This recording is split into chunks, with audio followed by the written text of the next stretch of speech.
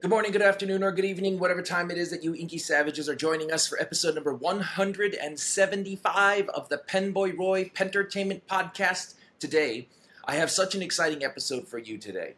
I said today so many times. I'm really excited, but today we have a very special guest. The guest is Mr. Creees Lee, spelled C-R-E-E-E-S, Lee, common spelling. Now, he is a comic book artist for Marvel Comics, as well as many other independent comic books out there. If you're a comic book collector, you may or may not know he is the artist for a new series called The Tiger Division. Tiger Division is a new series of comic books, the miniseries, 5 issues. And I'm really excited because we talked to him about his journey through the arts and what he has done, how he's done it, etc. It's a really excellent episode. I hope you guys enjoy it. But first, we have to do our sponsorships. Please check out the Gold Spot affiliate link in the description below and use coupon code LUCY at checkout for an additional savings on all products on the Gold Spot website. Also, Luxury Brands, and I really want to show you this, is distributing these pen cases here. They're made of genuine leather, and they are certainly some of the more beautiful pen cases that I've ever seen. And for what they are, they're very inexpensive. This here is a 3-pen case. This is a zippered leather case. And then over here we have a different type of leather that is also zippered. This one holds a boatload more of pens. Excellent pen cases. I hope you guys check them out online, wherever it is you buy pens. And I think Gold Spot's carrying them. I don't have Tom here for the sponsorship reads. Don't worry, he will be here for the interview with Creees. But these pen cases are the best pen cases you can get for the money, made of actual leather, not fake leather that a lot of companies use and nowadays make and charge a lot of money for. These pen cases are not like that. They're actual leather, they're handmade, they're really well stitched, they got nice zippers. Like for example, this one has a nice big fat zipper. You open it up, it has credit card slots over here, it has a notebook slot over here. On the other side, you got your pen cases and stuff like that, and whatever this is, I'm not sure what that is. Excellent pen case. I hope you guys check it out. I hope you like the episode coming up. But before we get started, I want to give you guys a quick disclaimer. This podcast is not scripted and therefore will contain potty mouth words. Really just from me, not really even then. It was a great interview. I hope you guys really enjoy it. The Penboy Roy Entertainment Podcast. Stay savage. Today I am super crazy excited. 174. Really excited because today, like I said, we have a special guest. It is Mr. Creees Lee, spelled C-R-E-E-E-S, Lee. Lee, common spelling. He can be found on Instagram at Creees Art, at C-R-E-E-E-S-A-R-T.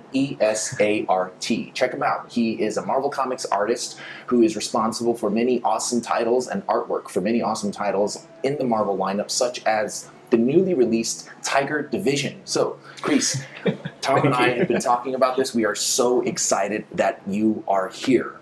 Can you tell us a little bit about yourself? How did you get into drawing comic books? First of all, how old are you? I'm 30. 30. Yeah. Awesome. Spring chicken. Spring chicken. So Yes. young.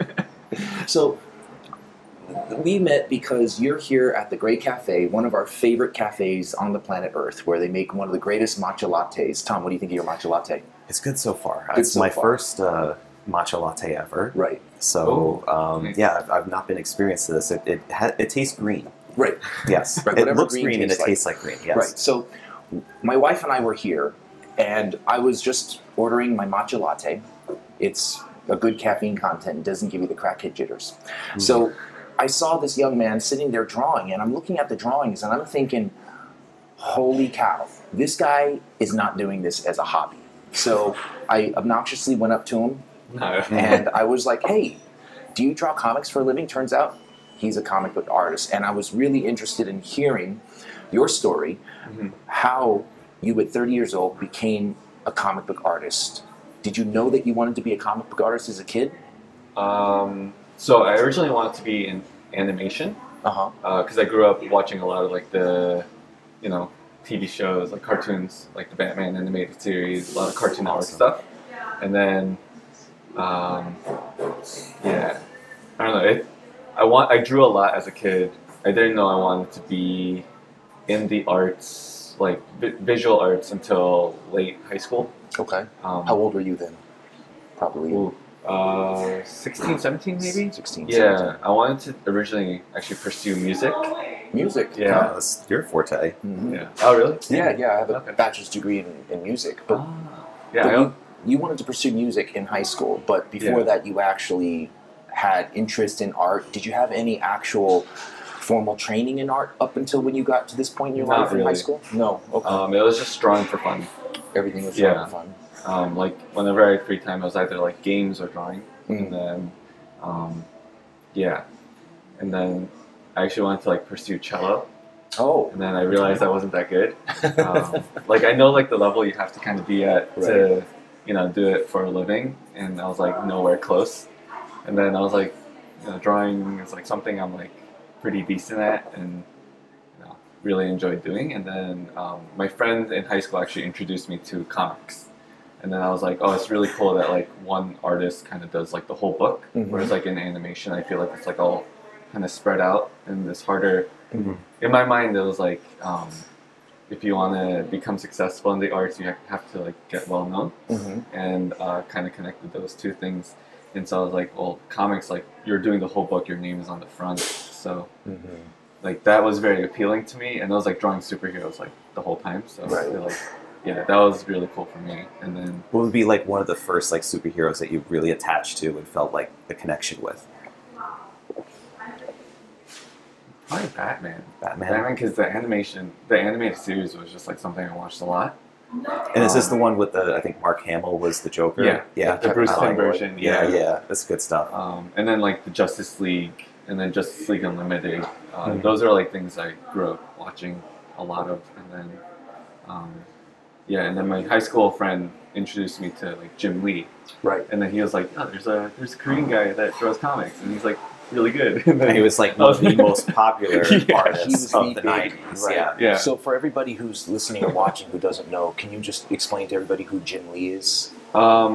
Jim Lee, so from what I know, he got very big drawing the Uncanny X-Men with Chris Claremont, I believe, in the early 90s. It was the first comic book to sell over 1 million copies. And then he was just one of, like the godfathers of comics. And him and then a group of other artists created Image later on, and then now he's like the president of DC Comics or something like that. So So were you a fan of Jim Lee's work after he left Marvel and went to Image Comics? Because I know that Jim Lee, Mark Silvestri, Eric Larson, Todd McFarlane, Jim Valentino, right? Am I missing anybody? Rob Liefeld. Rob Liefeld. Right. They all left their jobs at Marvel Comics and DC Comics, and they established this brand called Image Comics. So after Jim Lee had left Marvel Comics, were you following Jim Lee's new line of comics, The Wildcats? No, so I actually didn't really know anything until, like, the first Jim Lee stuff I read was Batman Hush. Okay. So it was much later.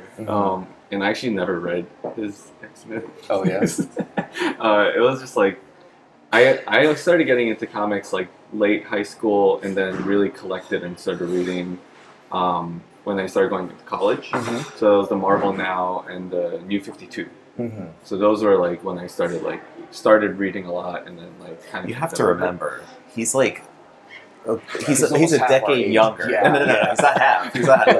He's about a decade younger, so it's kind of like he was into more like probably like Pokemon and stuff, and like we were more like Thundercats and that kind of stuff. So, right. Yeah. So it seems to me that based on what you're saying, when you were in high school, you were introduced to comics, and I feel like, and correct me if I'm wrong, it's accurate if it's fair to say that you were inspired by the art of comics more so than comics itself in terms of story and stuff like that. Yeah. Okay. And at this point in time, you still had no formal training.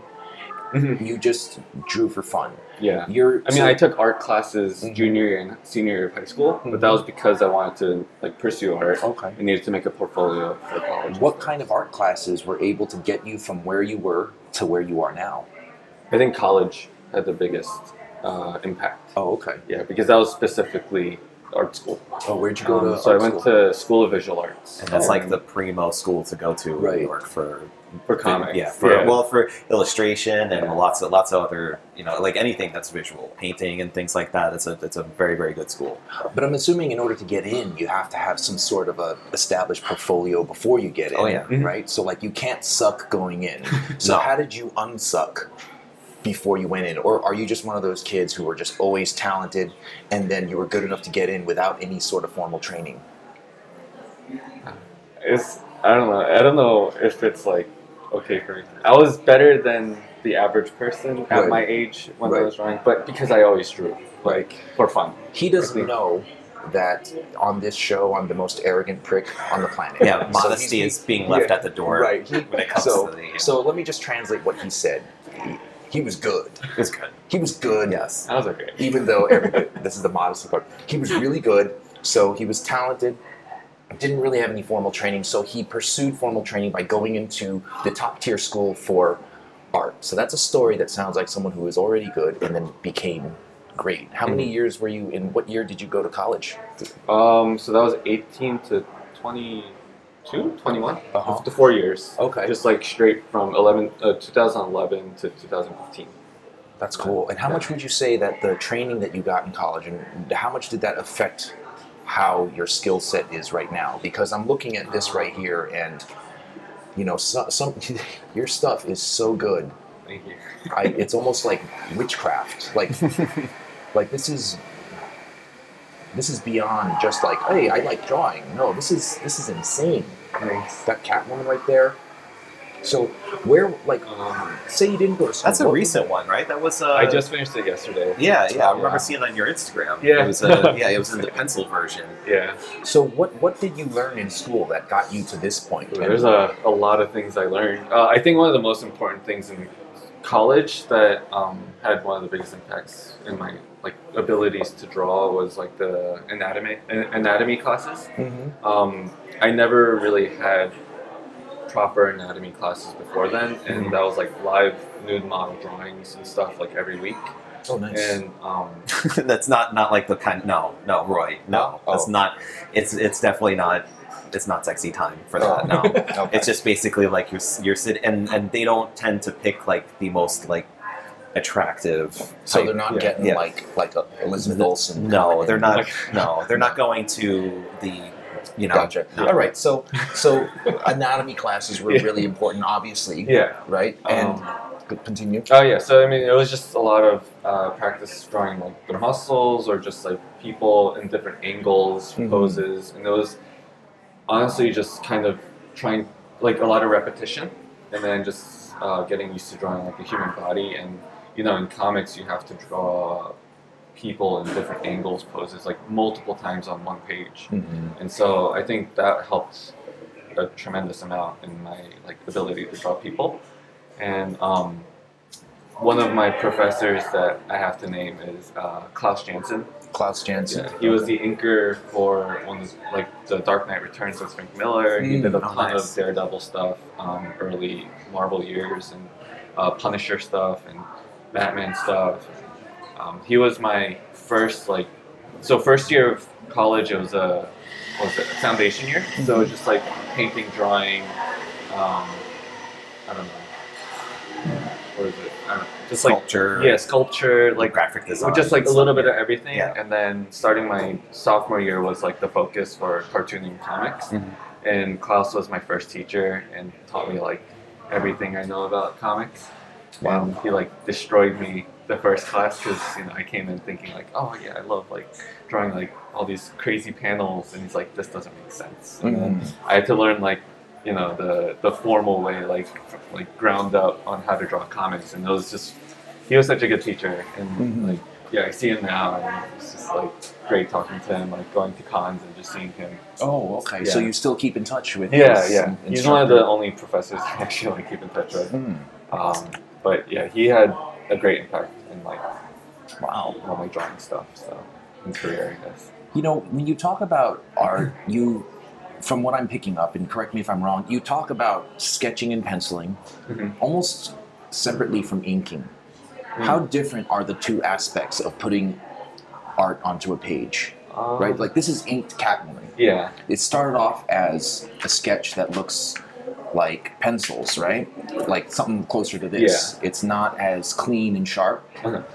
So after you get this, which by the way looks amazing, Thank you. is it a different skill set, or do you think it's a different art to go from pencils into the inks? I think, yeah, it's different because the tools that you use will create different types of lines. There's different ways of like shading. You could cross hatch. You can just do like solid blacks. You can use gray tones. You ink wash. There's so many different styles and ways of inking that it does affect the final look of the art. And so when you look at, let's say, like Jim Lee and like Scott Williams and Alex Sinclair, like that trio, you have a certain look to it. But if you had someone else inking Jim Lee's pencils, it'll look completely different. Oh, I didn't know that. Yeah, so they did like a experiment, I think, where they had, this is kind of different, but like 50 different colorists color over like Jim Lee and Scott Williams' line work, and they just all look so different from each other. And it's like similar to that, where like the inking styles can change the art. Oh wow! And so you said line work. What is that referring to? Line work meaning the pencils or the inks? How did I mention line work again? Like inking over You the were line saying, work? yeah. So the pencils, yeah. So the pencils is the line work. I see. Okay, So, that's cool. Yeah, and then like I've had some people ink over my work professionally, and it just, even though like I know how I'm gonna ink over like a certain, like my own pencils, when I give that to somebody else, they read it a little differently. So they'll read the cross hatching a little differently, and just like the line widths and like the thickness of the line, like those are all like different. Wow. And it can look similar, but if you look closely, it looks different enough. Like the skeleton is there, like the structure of it, the layout, the dynamic shapes and things, but it could be like emphasis could be read on certain areas that you didn't initially intended it for Exactly. to be on there. So just for everybody watching or listening, if you don't understand, it's important to understand that when it comes to pencils and inking, the inker's job, the guy who goes over the pencils, his job isn't just to trace the pencils. There's an actual skill. Despite Chasing Amy, which was a famous comic book related movie from Kevin Smith, where he was talking about that inkers just trace. It's pretty fan. You should definitely check it out. It's a I've never seen. Yeah, it's a fun movie. I don't think they like the word trace. No, it was used in a very derogatory way that then spurred a fight. It was funny. Yeah. Right. So there's more to the inker. So I would say the inker's job is just as critical as the penciler's job.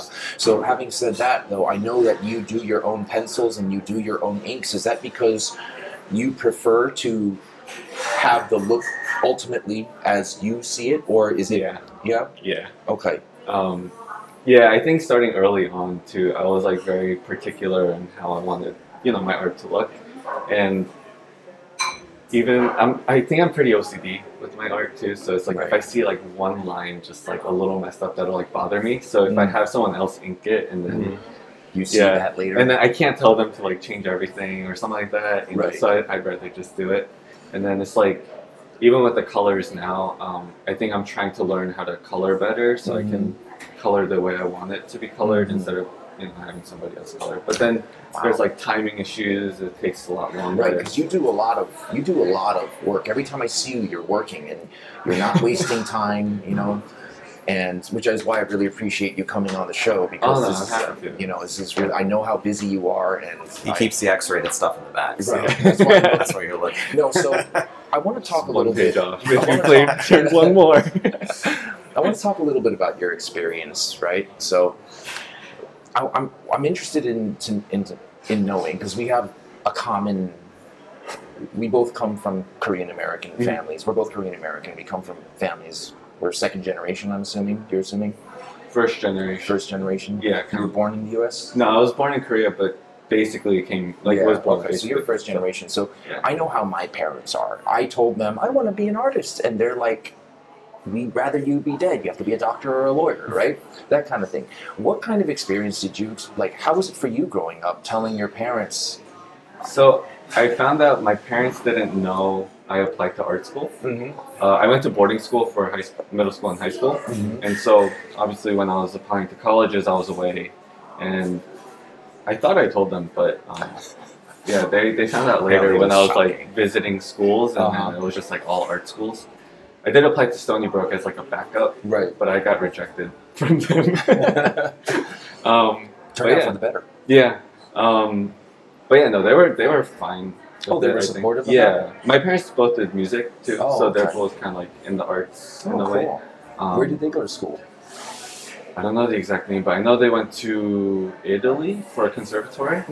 Italy or Germany. Okay. One of those. Yeah. Oh wow! So they were both, your parents being both musicians, have hands deep in the art, so they supported you. When how? So you graduated in 2021. 2015. 2015. Yeah. Oh, okay. Why do I think 2021? I don't know. Okay. How long after you graduated the School of Visual Arts in 2015 did it take for you to get your first paying job as an artist?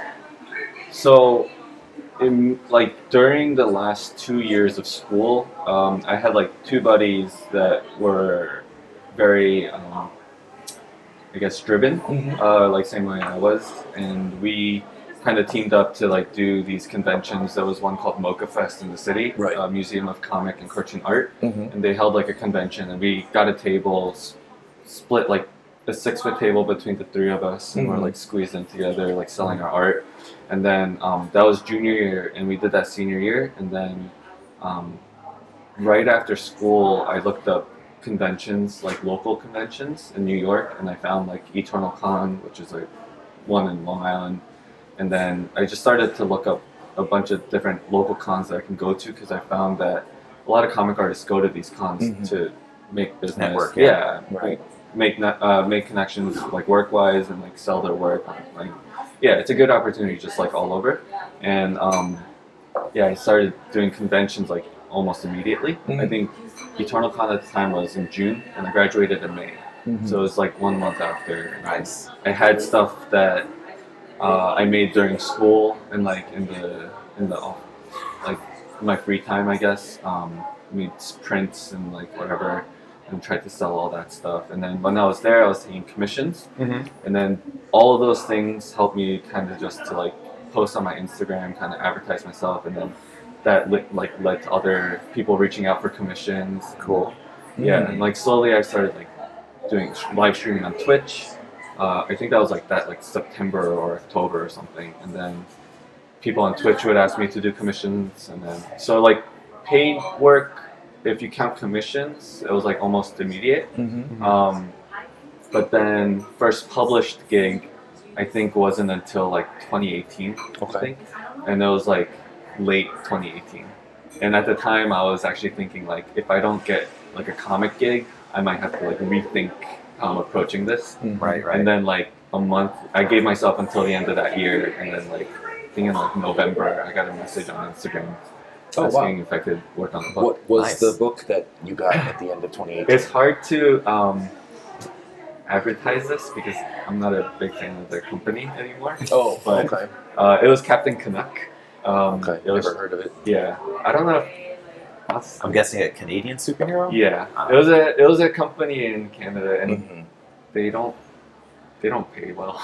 Oh, I see. But they don't pay well. It's not that they don't pay well. They don't pay on time. And I think that like I had to track them down. Oh wow! To get paid, and it took over like 2 years. Yeah, that's no good. Yeah, that's no good. Well, that's the business aspect of things, and I mean, you were used to dealing with a lot of people individually with doing commissions, and usually people who are doing commissions, they're like, I will give you any sum of money to make something that beautiful. But like then a publisher's kind of like behind a business aspect and is like, oh, we need an artist to make this book. It's like, well, artists, oh, whatever, give them a few shekels and you know. Well, just people may not know. I don't know. What do you mean when you say commissions? Okay, so commissions are like more personal. So it's just like if you were interested, like you could, if you wanted an image of Captain America, right, then I have a price list of like size, like paper size, so it's like 9 by 12 or like 11 by 17, and then you can get like a head, like a bust, which is like waist up, and then or like a full body shot. Okay. And then I think you can kind of say it's like gambling almost, because you don't know how it's going to turn out, but you know my art, so you kind of have like an idea of what it will be. But yeah, if let's say you wanted like a full body Captain America, then I would draw you something, and then you pay me, and then I'll give it to you. To put it in the context of people who enjoy fountain pens, is that if, let's say, you were buying just a off the shelf, regular, like, let's say Edison versus a customized one that you would buy directly from the company, where you say, I would like this material, I would like this type of nib, tune it to being like 7/10 wetness,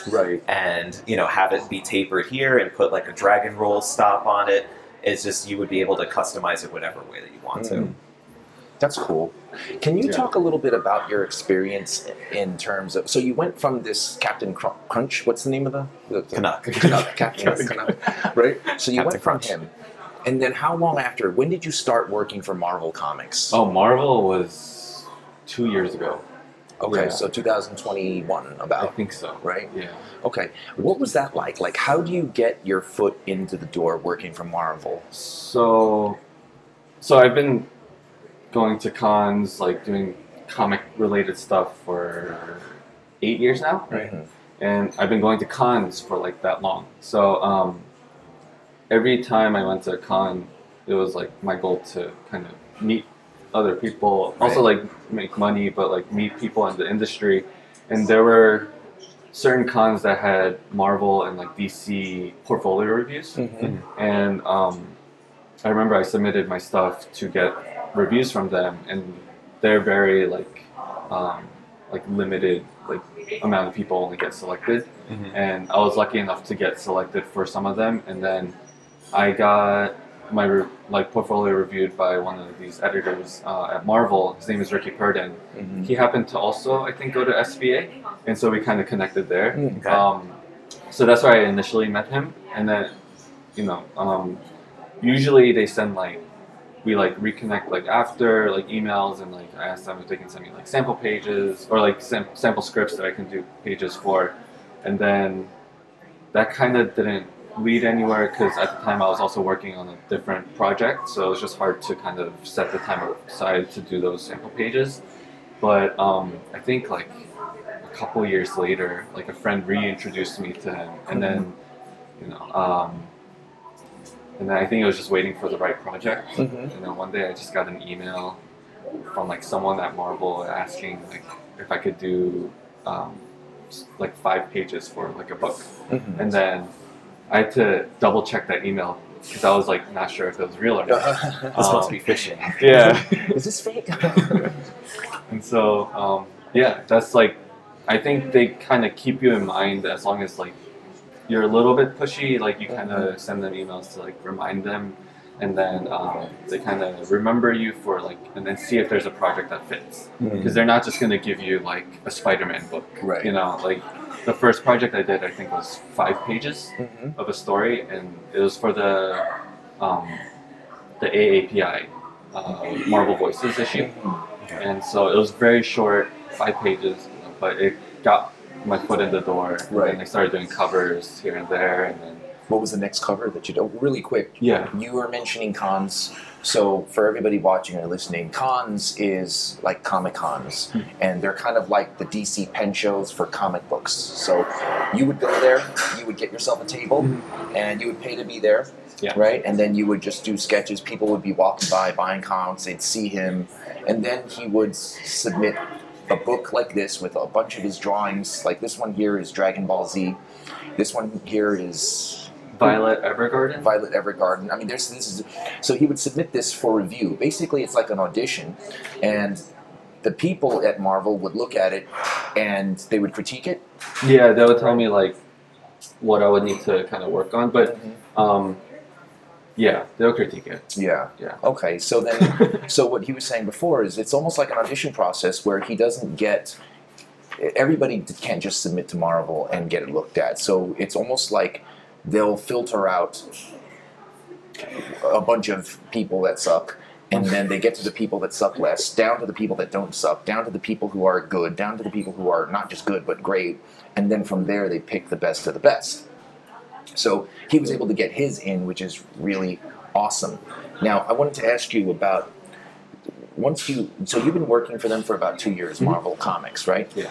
Tiger Division is a series that was released in November of 2022, and I purchased all 5 issues of Tiger Division. I thoroughly enjoyed it, and what I really like is it's a South Korean-based superhero group, and it's not just a derivative of the X-Men, but there's a lot of Korean elements in the characters, right? So there's the Taeguki, which means something in Korean, right?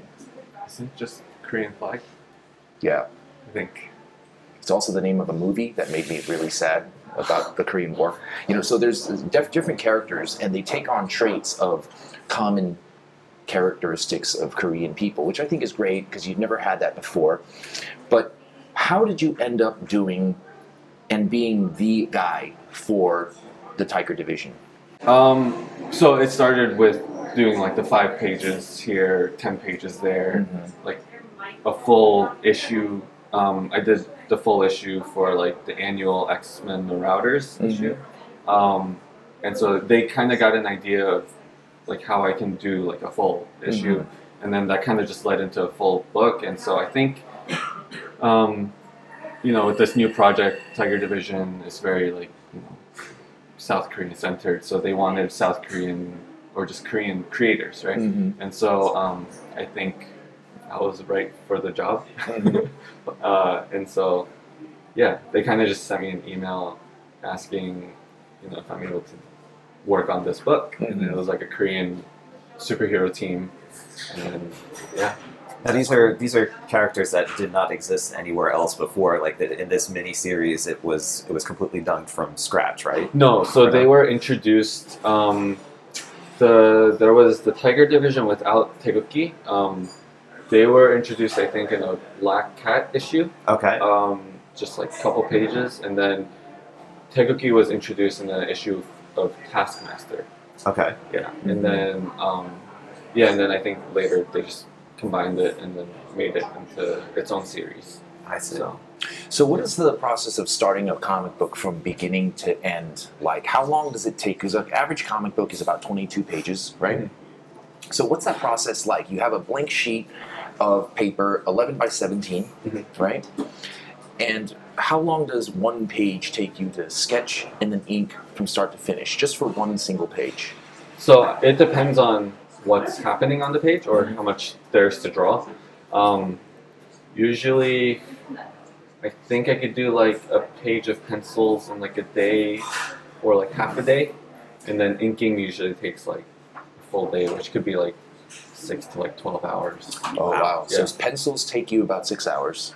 Yeah, pencils can. Yeah, it can take me like 3 to 6. 3 to 6 hours, and then inking is. It seems like that takes up more of the time. Because I'm inking my own stuff, I don't have to be so like detailed with my pencils. So I can kind of just like scribble, sketch, and then I'll have an idea of. I already know like. How Yeah. Can you explain that to everybody watching and listening? When you say since you're inking your own stuff, you can be less detailed with your pencil. So that means if say Marvel said, "Hey, we only want you to pencil. We don't want you to ink because we need you to pump out more pages in pencil." Does that mean now? I'm assuming that your pencils have to be near perfect, so that way the person inking it doesn't have to interpret anything. They do have to be more detailed. Yeah. It's like providing instructions for like this is what this should look like, and I guess maybe if you were also working with somebody for a lot longer, like if you were working with a certain inker and you knew you guys had like a really good like vibe together, that like you could just send a page, kind of like how you would do for yourself, but then know that the other person was gonna. But if you don't know, then you have to be very specific. Yeah, exactly. I don't know if you caught this, but in the middle of issue 3, there's another inker that starts inking my work. Oh, I didn't know that. So for that, I was kind of running behind on schedule because I was taking very long inking my own stuff, and we had to bring in another inker, and I had to spend more time on my pencils, but in the end, it still saved a lot of time because I wasn't inking anymore. You're going to be going back now and like looking at, you're like, Well, I have my iPad where here, exactly so we can, in that book did it transfer over? Yeah, and then you're going to be like, oh, there it is. Yeah. I see it. Right. So issue 4 and 5 I just did the pencils for. Oh, okay. Yeah. Oh, I see. I think the inker, he started to get used to like my work and like what I was kind of like looking for in the inks, and so I think they get better because he gets a better feel for them as we went on. I see. I want to talk a little bit about your tools because, as you may or may not know, our podcast and our social media presence. Because we're tools. That's why. That's where you're getting with. Your tool.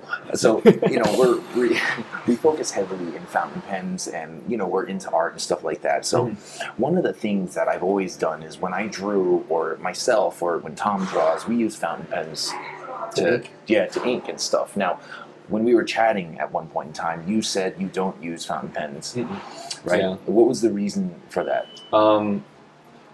There's a couple reasons. One of them is it's unpredictable to know when it's gonna like do the splatter, like when it gets caught on the paper, and it makes like a little like splatter. There's that. There's the ink takes a lot longer to dry, and then I think constantly cleaning the tip. Actually, it might be different because the fountain pens that I would use is a dip pen, so you would constantly have to dip in the ink and then clean it, and then I will tell you from my own personal experience, and that's how I had gotten the first taste of what a nib was like. Was through the lens of doing it for like comic book art when I was in my teenage years. And I ran into the same issue. You were dipping in a bottle of Higgins fountain pen black ink or whatever, and these nibs were they're super fine, and what happens is if you go up the wrong way, It creates a spatter. it just like the tines just kind of like trip over their own feet, and then just like I didn't mean to do that, but it kind of looks cool, but it's not really appropriate in my context. It's like but then when I tried real fountain pens that either contain their own ink and have like the iridium tip nibs and stuff like that, I was like, oh well, this is a lot different. This isn't like I remember with like my first experience with that, where it was just kind of like a haphazard mess of like getting in trouble with that ink splattering everywhere. Do the fountain pens have flexible tips? Some of them do. Oh, really? Some of them do. So the ones that have flexible tips they generally are more money. Like for example, the flexible tip fountain like pen. the Pilot Falcon. This is a Pilot Falcon. This is a Pilot Falcon. Yeah, this pen here has a very flexible tip. It's a 14 karat gold tip. Oh wow. Yeah, I so feel like I can't even touch it. Yeah, so it does bend a bit. Okay. Right. Oh, interesting. So is that an extra fine or a fine? It is an extra fine. Extra fine. So it gives you a very fine. It doesn't give you the spatter, as long as you know that when you're on the downstroke is when you do the pressure, right? Yeah. Not on the upstroke, right? What's the upstroke? So, like for example, this is a downstroke, right? If I'm writing my name R, right, the downstroke is going down. Yeah. As I go sideways, I would not press down, right? Okay. It's only gonna spread going down, right? So a lot of people like to use this for inking and stuff like that. Yeah. That's So really cool. you use micron pens. These are micron pens. Can you talk to me about why you use these? Like I'm looking at these band-aids that are on here. Like what's the story with these pens? Why do they have band-aids? I tend to grip my pens like really tight for some reason, and so it just helps it have a thicker width, so I'm not like holding on so tight with my fingers. Also, it's like a non-slip kind of thing, so it's just a little bit more cushion. I see. So it's like if I'm pressing, tightly on this pen, there's actually some like give. So it's just more for cushion and comfort. And I'm seeing that these have different tip sizes. Yeah. Right. So I use the PN. I think it's a plastic nib.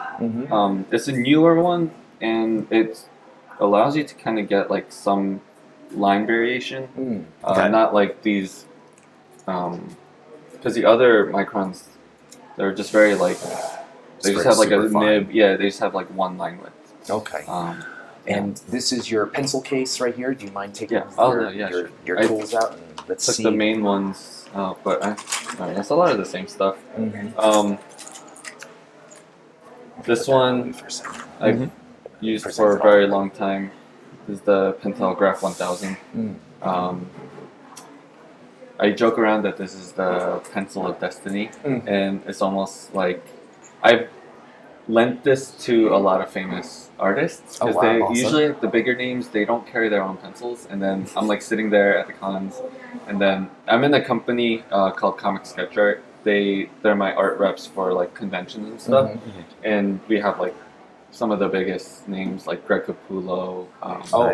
And like, Spawn. Mark Silvestri is part of our group. One of my favorites, Frank Miller is part of our group. Oh, wow. And so we have like a bunch of artists, and usually when they're at these cons and trying to do sketches, they don't have like their own pencils. So my company, like my friends know to come up to me and ask because I have this pencil, and I feel like if I let them use it, I kind of steal their powers. Oh, right. Kind of like a Space Jam. That's how it works, right? Yes, absolutely. So yeah. What is the process like? Let's say you were going to sketch something right now. Do you start with a different pencil? And then move? So I do have these lead holders. It's basically the same. My brother just got me this one, but this is more like I have H lead in here, and so it's very light. So I could just get like a basic sketch down. Is that the 2mm? Yes. Okay. Yeah. So I'll just do a basic sketch with this, and then I will go in with this one. I think this is a Kuratoga. This one's just HB, I believe, and then I'll just start detailing with this, and that's how I'll like get my pencil sketch down. I do have this one, which is a 03. I used this when I did final pencils. So like when I was doing the pencils for like Tiger Division, and I had to do like detailed pencils for the inker, I would use this as like almost like the inking tool, but in pencils. And is that a softer lead? This is also softer, as in like it'll go darker. Okay, so it's not an H lead. It's like probably it's like a 2B. Oh, 2B. Yeah. Okay. And sketch that on paper, pencil. And so the 03 would help me get like the really fine details. And then I like the Kurotogas because when you're using them, like every time you lift the pencil, it rotates the lead so it doesn't like get that flat edge on the lead. That you get would that thinner line. Yeah, it always keeps a very thin line. How is that possible? So if you look here, it kind of has a give, and then this will rotate. Oh wow, that's a lot of engineering into it. Yeah, they're actually surprisingly inexpensive for as awesome as they are. That's really cool. Yeah. Well, the reason we want to get into the tools, and I want to thank our sponsors, Gold Spot Pens and Luxury Brands of America, is because we just want we brought some stuff, some toys for you, okay? Starting with the reveal of the Pilot Falcon. Yes. Right? The Pilot Falcon has an MSRP of, what is it? Are you going to test me right now? Because I don't have this encyclopedic knowledge. Right. I think they're over $250. Right, they're about $250. And these are very popular pens for artists in the fountain pen industry. We're not telling you to use this when you're doing your stuff, but if you're messing around, this is one of the pens that you brought for him, right? Yes. Right? Thank you. But the thing is, a pen is useless without ink. Oh, it is. But then also, too, is that we had the pencil. This is from Bryce had sent this. This is a Platinum Pro Use pencil. Yeah, maybe I can... The pencil, I think, that is something... So Platinum makes great pencils. Platinum is a Japanese company, right? Oh, this looks really cool. Yeah. And I don't know what kind of lead it is. I don't know much about pencils or anything like that. But Bryce is our buddy from Luxury Brands of America. He's a distributor for a lot of brands. Everybody who's watching this or listening, they know who Bryce is. They know who Luxury Brands is. You may not. But this is a pencil that we hope that you can find useful thank you so much. When doing your amazing art. And over here, what is that, Tom? This is the newest release of ink from Platinum. It is the Chukuro. I think it's pronounced that way, but it's the blackest of black inks. Oh wow! So and it's also permanent too. Archival type permanent. Comes in a very fancy looking box, and it's supposedly more black than the regular Platinum Carbon Black, which already has kind of a reputation of use with artists, like Carbon Black does.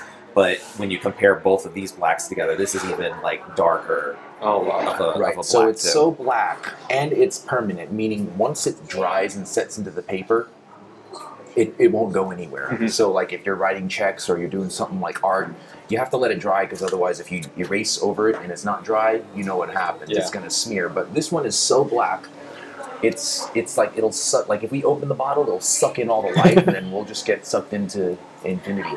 Is it a matte finish or? I don't know, but glossy? we're probably gonna see, right? Okay. Are we gonna? Maybe. We could do like a little bit of like a I can do like a demonstration. demo. Yeah. Yeah. So this is what you would fill that fountain pen with. Yes. Right? So when you're not doing a page that gets screwed up, you know, and you want to just mess around, that's there for you. What else we got in there? The other thing on here would be the paper aspect, Oh, which wow. would be, this is a endless, they call it, I think, the creative block. Yes, the creative block. They call it the creative block, and it's a tear-away notepad that's got fountain pen friendly paper on it. So this is also It's blank. resistant to ink. It's not going to bleed through or ghost and stuff. Exactly. Yeah, So, let's get rid of this. but this may be it's got like a little bit more of a tooth than, let's say, a smooth Bristol board type of thing, or like a typical comic page would, I think. Yeah. But it handles all of the fountain penning. So you could, like, let's say, do a sketch and then do like washes over it, and the page is not going to buckle at all. Oh, okay. It's going to stay pretty smooth and, Mhm. and fairly, yeah. So it's it's pretty nice. It's a good solid paper for mostly for fountain pen use, but Yeah. you know, for illustrations, I think it works well too. Yeah. So, Who's that from? Is that from? this is from Bryce as well. So Oh, yeah. oh, so, that's right. Bryce is distributing for Endless, yeah. Endless. I forgot about that. So we So have that even though I there, talk too. about it every week on the podcast. But, yeah. So this is just some of the stuff that Goldspot and Luxury Brands and myself, even though it's not for me, I just call them up and be like, hey, give them some stuff, Thank you. and they make it happen. So we're very honored and happy to have you on the show, and we're going to take a little bit of a break, and then when we come back, we're gonna do a draw off, right? But we can't make things too easy for you, right? Why So not? Why not? so we're gonna maybe you could rock this. one, Yeah, I maybe. can definitely use these tools. Yeah, and This then paper. give it a shot. Let's Yeah. see. So we're throwing in some variables, and Do you guys do like giveaways on your podcast? Maybe I can do a giveaway of the. Oh, sketch. that would be fantastic. Yeah, we Yeah. definitely do giveaways. If something happens, and if we have something to give away, a lot of times it's usually me giving away his stuff Okay. from Goldspot. he's more or less thinking that with the product that's going to end up coming out, it's not like giveawayable, but I think it will be. I think it will look I really absolutely think so. Oh. Yeah. So I brought my pencil. This is my personal pencil that I use. If you don't mind, can you use this one? Yeah, sure. So I can steal your. What's that? Steal your talent. I actually think that if I use it, it'll like. Maybe pull it'll away make from- you better. Maybe it'll make me better. But I'm afraid You'll that- use all the talent that it's stolen. Like my concern is if I use this one, and then you get it back, you're going to be sitting there drawing, and then you're just going to have like spasms, like you'll have taken my ADHD. Also, he tends to be very like heavy-handed when it comes to using Oh, things. no, So all of a sudden, he's going to hand that back to you. It's going to have like a smushed like point It's somehow. like a bend. It's just gonna, I'll be very careful. But yeah, when we come back, we're going to draw Captain America. We're going to take a wee break and everything like that. And Not yeah. all together though. what's that? No. Yeah, I'll take That's the camaraderie, right? All right. So we're going to take a real quick break. All right, so everybody listening, I just want you to know that the rest of the episode, which is about an hour and a half long, is just us drawing and bantering while we draw.